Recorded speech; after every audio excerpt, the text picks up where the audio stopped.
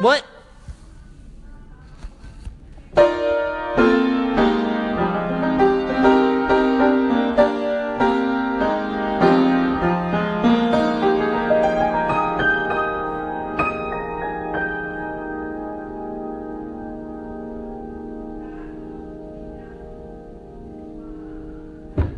I have made this mistake for way too long.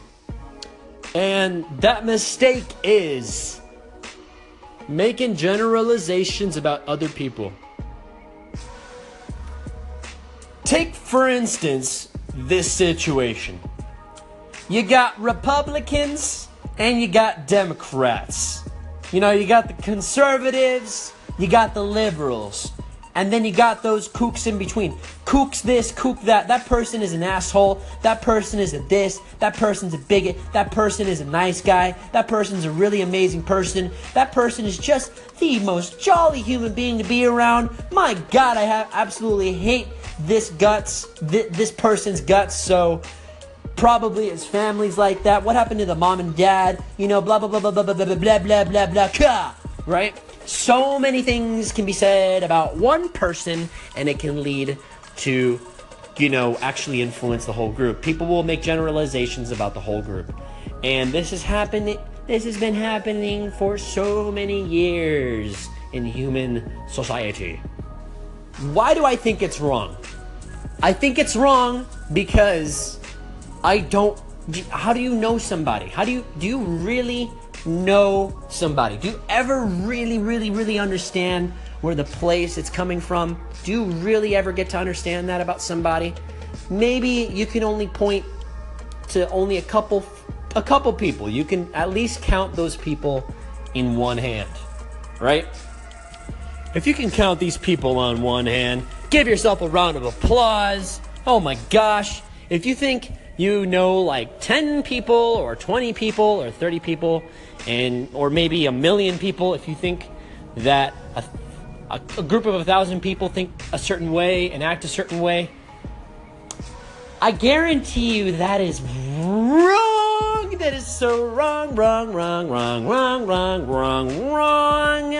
Why? Because let's take this example.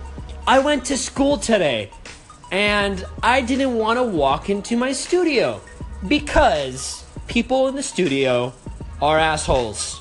I think they are assholes. A majority of them turn out to be assholes. But when I walk in today, before school has started, they're sitting there, some of them, not actually all of them.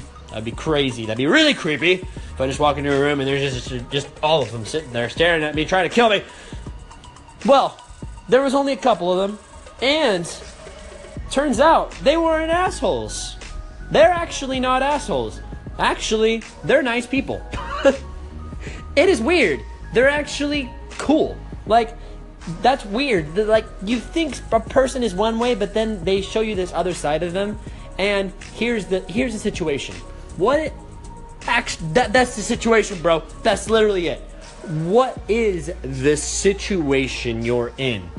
It matters what type of situation you're in, because if you're in a work situation where work needs to get done versus a leisure situation when you're just passing the time, certain types of people and personalities come out from an individual or a group of people, and it changes. People align with beliefs that are similar to their own, but in and amongst those groups there are differences between people that are very minute, but everybody has these little differences. So when I see that, I don't really know somebody, and I can't really make a generalization about them anymore because I don't know them. So therefore, I have no damn room to judge. I have no basis where to judge, critique, and make a statement about them because I really don't know them. They may be really nice or they may be really mean. And when you're spending time around somebody for a very long time on a consistent basis, here's the thing. They may be on something for like 8 years. Let's say you have a drug addict that is for 8 years, but then all of a sudden he completely changes that habit and becomes one of the most successful people in the face of the planet. Like, you think you know somebody until literally you just see it change. So literally, keep an open mind when it comes to other people, because it'll really help you in the long run, and it'll help you avoid negativity and have an amazing day. Oh my gosh, yes.